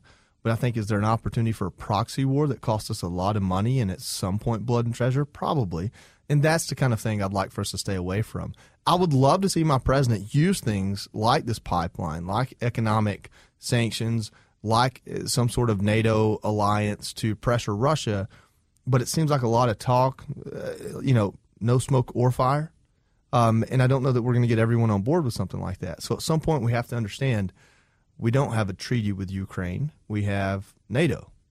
And if we want to invite Ukraine into NATO, this is the kind of thing we're going to put up with. So we have to have a strategy before we make that a public want or desire. And so for too long, back to the Obama administration, we've kind of had this liability out there of how will Russia react to cozying up to Ukraine or really any bloc country that they would love to have back in their fold. And we learned it a little bit with Georgia, and we learned it with Ukraine before, and I don't want to have to learn it again. So we have to have a better strategy or a different strategy when it comes to how we care about countries that border Russia and are an ocean away from us. Lighter topic to close. We've got Guys Night Out here in Atlanta tonight. Really excited, this event put together by Extra. We were hoping you would join us at the restaurant, but you are racing to the airport to head up to New York for... Yeah, I'll be on Gutfeld tomorrow night. There we go. They scrape the bottom of the barrel every now and then and invite me up there to make bad jokes. Yeah. That's a fun show. So that's tomorrow night, Friday, 11 p.m. Eastern. Fox News Channel, Joey Jones will be on with Greg and Kat and company. It's always a blast, and we'll be watching. Absolutely. Thanks. Joey Jones is our colleague at Fox News, a Fox News contributor, retired Marine. You can catch him on Fox Nation. His podcast is Proud American. Joey, great to see you. Hey, thanks for having me on, and welcome to Georgia. Get some sweet tea and some peaches while you're here. It's always good to be here. The Guy Benson Show Happy Hour continues right after this. Don't go anywhere. The Guy Benson Show. More next. Happy Hour on The Guy Benson Show. Glad you're here. So last night, I'm settling into my hotel room. I got in, put my bags down, then went and grabbed some dinner with some of the guys here on the team at Extra, some of the sales guys. And we finished up dinner. I went back to the hotel and was getting into bed. And I was checking Twitter, and there were some people tweeting about the Winter Olympics and about this male figure skating performance that was highly anticipated by, I guess, the gold medal frontrunner, who's an American, Nathan Chen. Almost better than that, he happens to be a Chinese American. And he was, of course, in Beijing, going for gold, pressure-packed, and people were building up the anticipation on social about this routine that he was going to do, I guess, to some Elton John music. And I have to tell you, I have mentioned this before, I really like the Winter Olympics. I love hockey. I think the figure skating, just the high pressure, it's just a pressure cooker, right? And I guess Chen knew exactly how well he had to do, and if he hit his marks, he would be the gold medalist. But if he screwed up, the thing spirals and you lose, right? It's just like one false move or step, and it's the difference between gold and nothing in this case. This is the type of thing that I think is the high drama and excitement of the Olympics. And to have a Chinese American going for gold on the soil of the Chinese Communist Party and all of it, I mean, it's the exact type of thing that I would want to watch. And I will confess to you right now, I was very tempted because it was going to be live on NBC. I'm sitting there in my hotel room, and it's after 11 o'clock, maybe getting close to midnight. I forget exactly what time it was. And I thought about it. I glanced over at the remote control. But I've also told you guys the reasons why I'm not watching this year.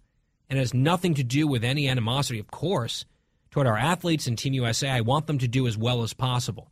I wanted Nathan Chen to go there and just kill it, crush it.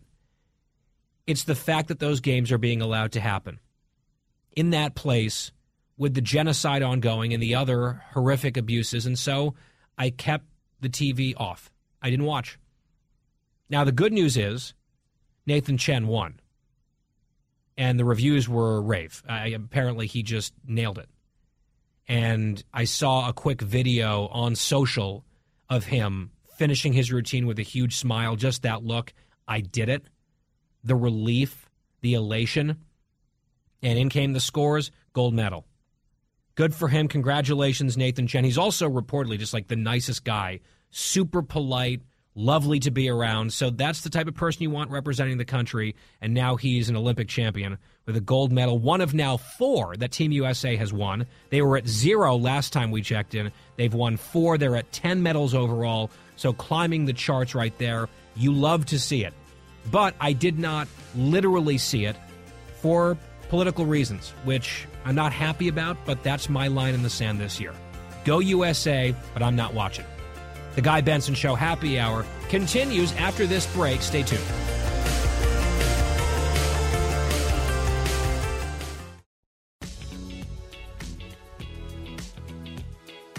Talking about the issues you care about. Guy Benson. It's the Happy Hour. It's the Guy Benson Show from Atlanta, Georgia, today and tomorrow. Thanks for listening. We caught up earlier today on the program with our colleague Bill Melugin, national correspondent for Fox News. He's based in L.A., but it feels like he's based at the southern border.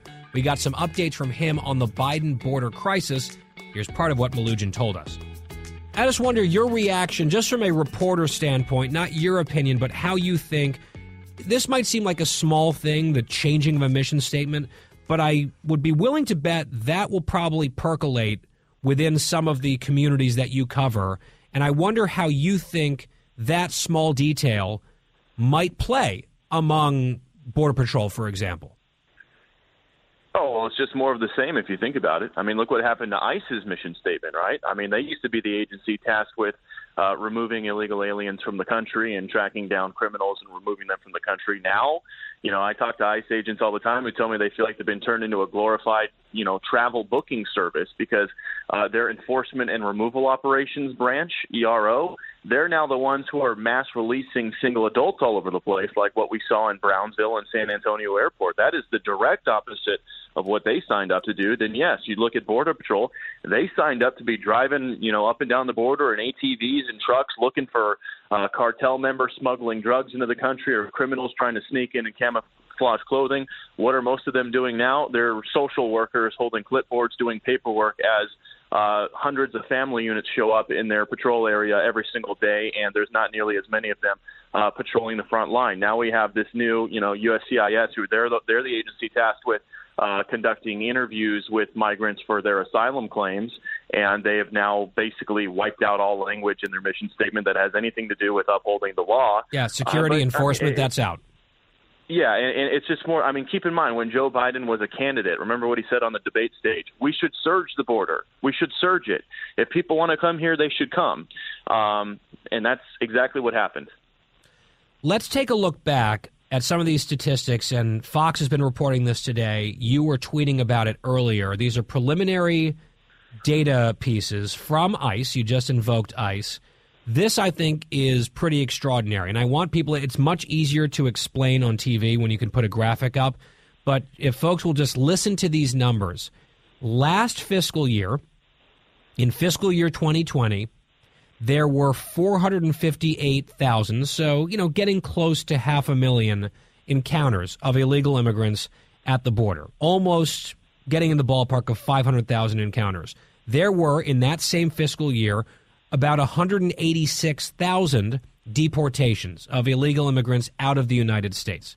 So 458,000 encounters, 185,000 deportations. Now, let's talk about fiscal year 21. This is the Biden administration. There were 1.7 million encounters with illegal immigrants, so we are now more than tripling that number. 1.7 million encounters, up from 458,000 the previous year, and deportations down to 55,590. So the illegal immigrant encounters at the border more than tripled under the Biden administration, primarily in fiscal year 21. But deportations were cut by way over half over that same period of time. So illegal immigration massively spiking up, deportations, expulsions, way, way down. Bill, that really tells the story, doesn't it? It does. And actually, if you go deeper, when you look at those fiscal year 2021 deportations, about 56,000, only about 22,000 of them were under President Biden. Keep in mind, a few months of that fiscal year were still when President Trump was in office. And if you take those few months under Trump, I think it's like 30,000 or so were still under Trump. So the number that the Biden administration actually, deported from the country is much, much smaller than that 56,000.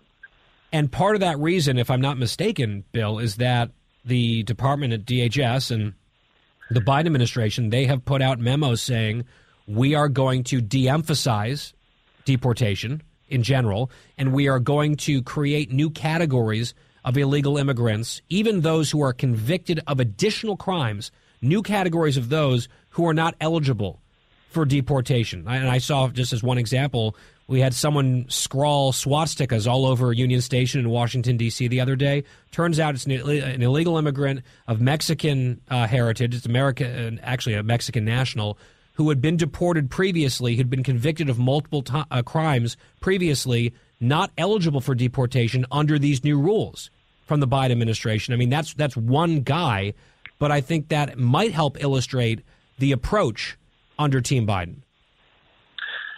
Yeah, no, it absolutely is. I mean, they've completely limited who and where and when ICE can go after folks. There's no more workforce site raids, that sort of a thing. They really only want them going after aggravated felons and national security threats. And Secretary Mayorkas himself just said a few weeks ago that just being in the country illegally is not grounds for being deported. And another thing is One of the reasons why the numbers are going to be lower is because a lot of people have been removed via Title 42. Expulsions don't count as removals or deportations. It's a different classification. However, that doesn't matter because Title 42 also existed in fiscal year 2020. That was the first year of the pandemic.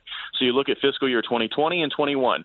Both had Title 42, and you see the difference in the numbers. You see the difference. One is, I believe you said 185,000 or something like that, or 166,000. The other is just 56,000. That's right. Yeah, you nailed it. So those are the numbers. Yeah. So I mean, you can't blame it. You can't blame the low numbers on Title 42 because both presidents had Title 42 under their administrations, and both years have drastically different numbers. And you hit the nail on the head.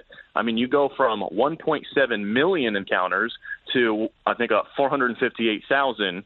So you have a massive increase in migrant encounters at the border and a massive drop in enforcement and removals from the country. And that just goes to show it reflects the difference in priorities. Our full interview with Bill Melugin of Fox News, who's been covering the border more closely really than anyone, is available online, part of the free podcast every day on demand. Again, no charge. GuyBensonShow.com, FoxNewsPodcasts.com, or wherever you get your podcasts. When we come back, the home stretch, it is, in fact, Guy's Night Out here at Extra in Atlanta. And we're going to actually run Christine's idea past one of the bosses here. The cookie crawl, the trolley drinking from bar to bar that she wants to organize. She's going to make her pitch. I don't know why we're allowing this, but we're allowing this. And that's next. For the full interview and more, go to GuyBensonShow.com.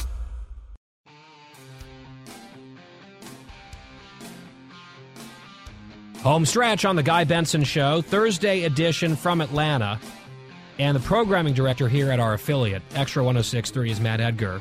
Last time we were down here, he was kind enough to swing by. Last time I was here, Matt, I was throwing out a first pitch for the Braves. Braves-Cardinals, Thursday night. Awesome.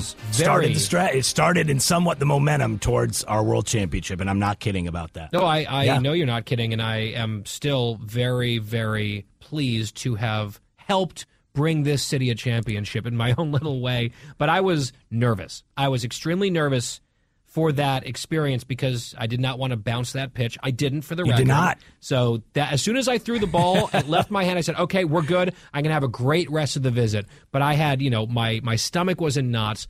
I'm less nervous today, but still a little bit with some butterflies here because we've got this event this evening for some listeners at the station, some sponsors of the station, and a lot of people here on the team at Extra, where I guess there's this celebrated chef who's going to be cooking for us. One of only 74 master chefs in the whole country.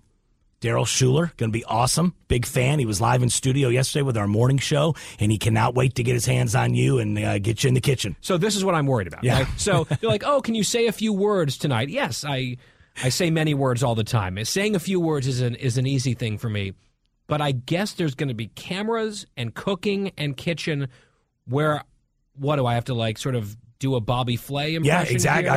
I'm curious what the chef has in store for you. Me too. As well, yeah. I was hoping you could tell me. No, I'm in the dark on this one. I hate to say it. I can't wait to see the reaction. The crowd is juiced. The reaction for tonight has been awesome.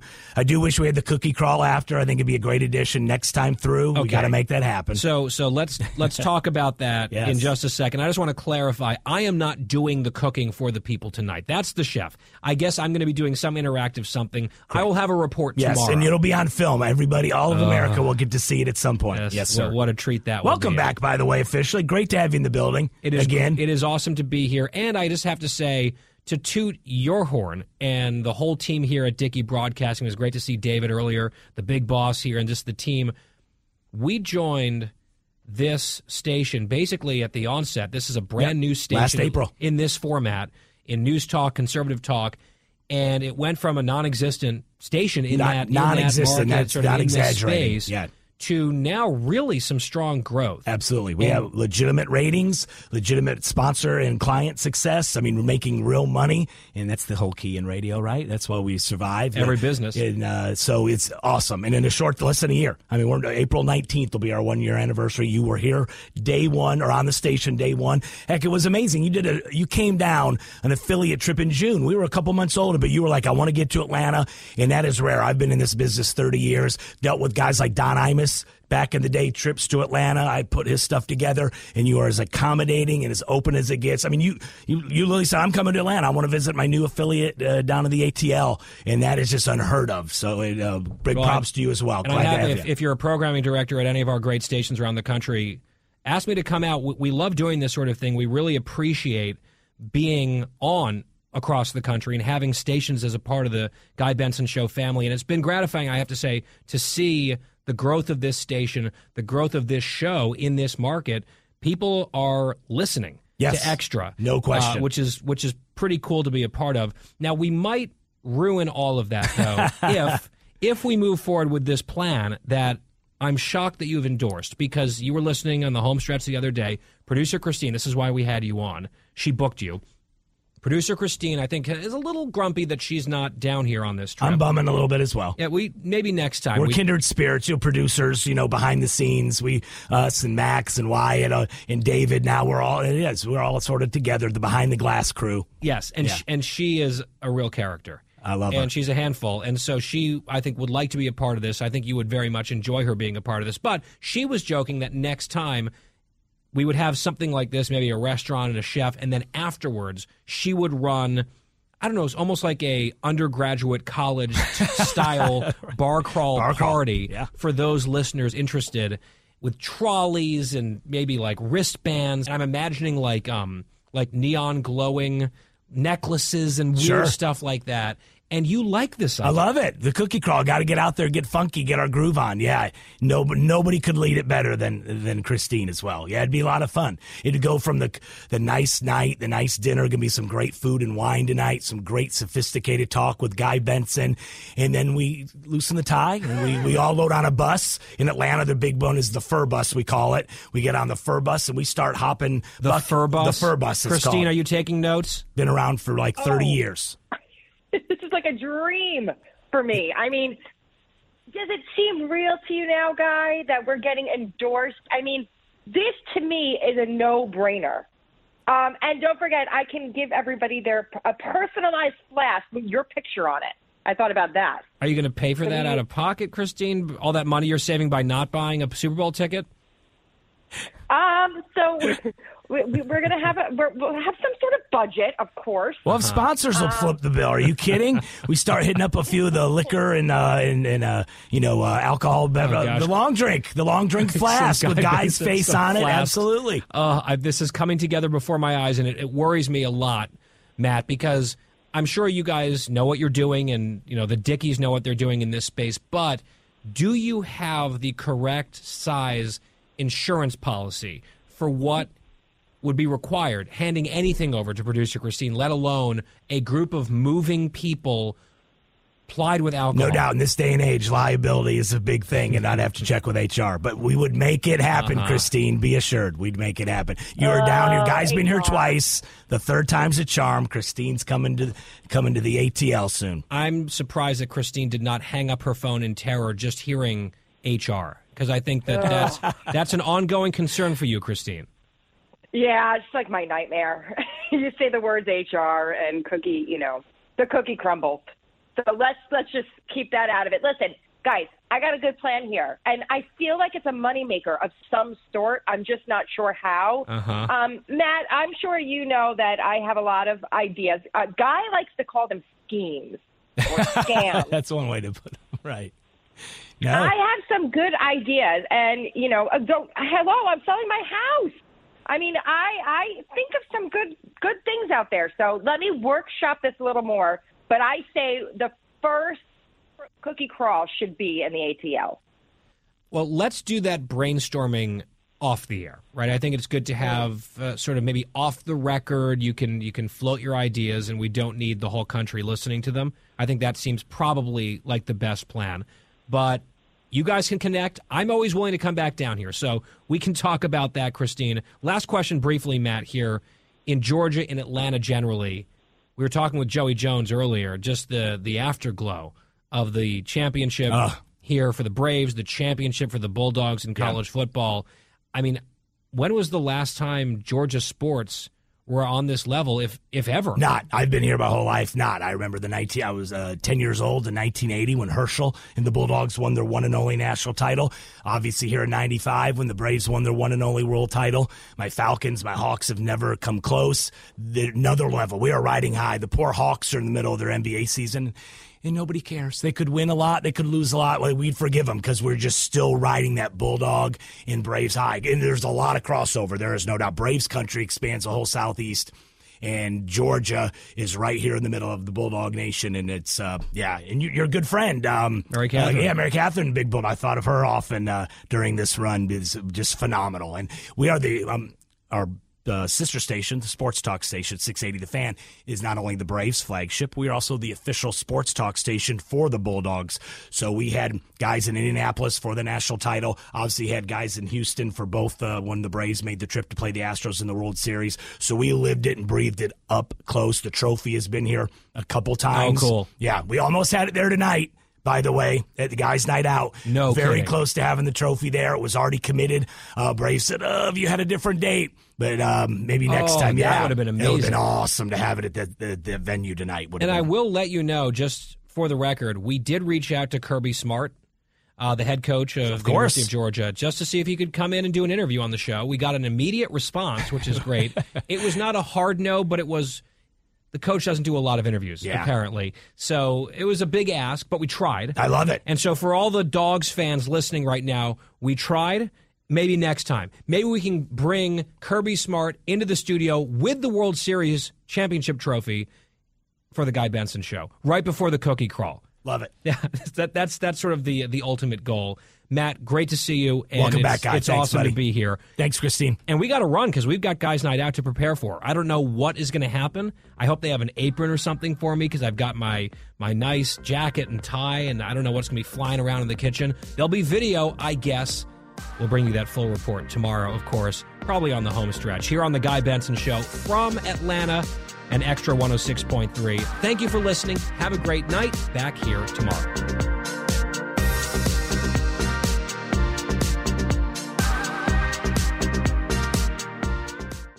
From the Fox News Podcasts Network. In these ever-changing times, you can rely on Fox News for hourly updates for the very latest news and information on your time. Listen and download now at foxnewspodcast.com or wherever you get your favorite podcasts. Listen to the show ad-free on Fox News Podcast Plus, on Apple Podcast, Amazon Music with your Prime membership, or subscribe wherever you get your podcasts.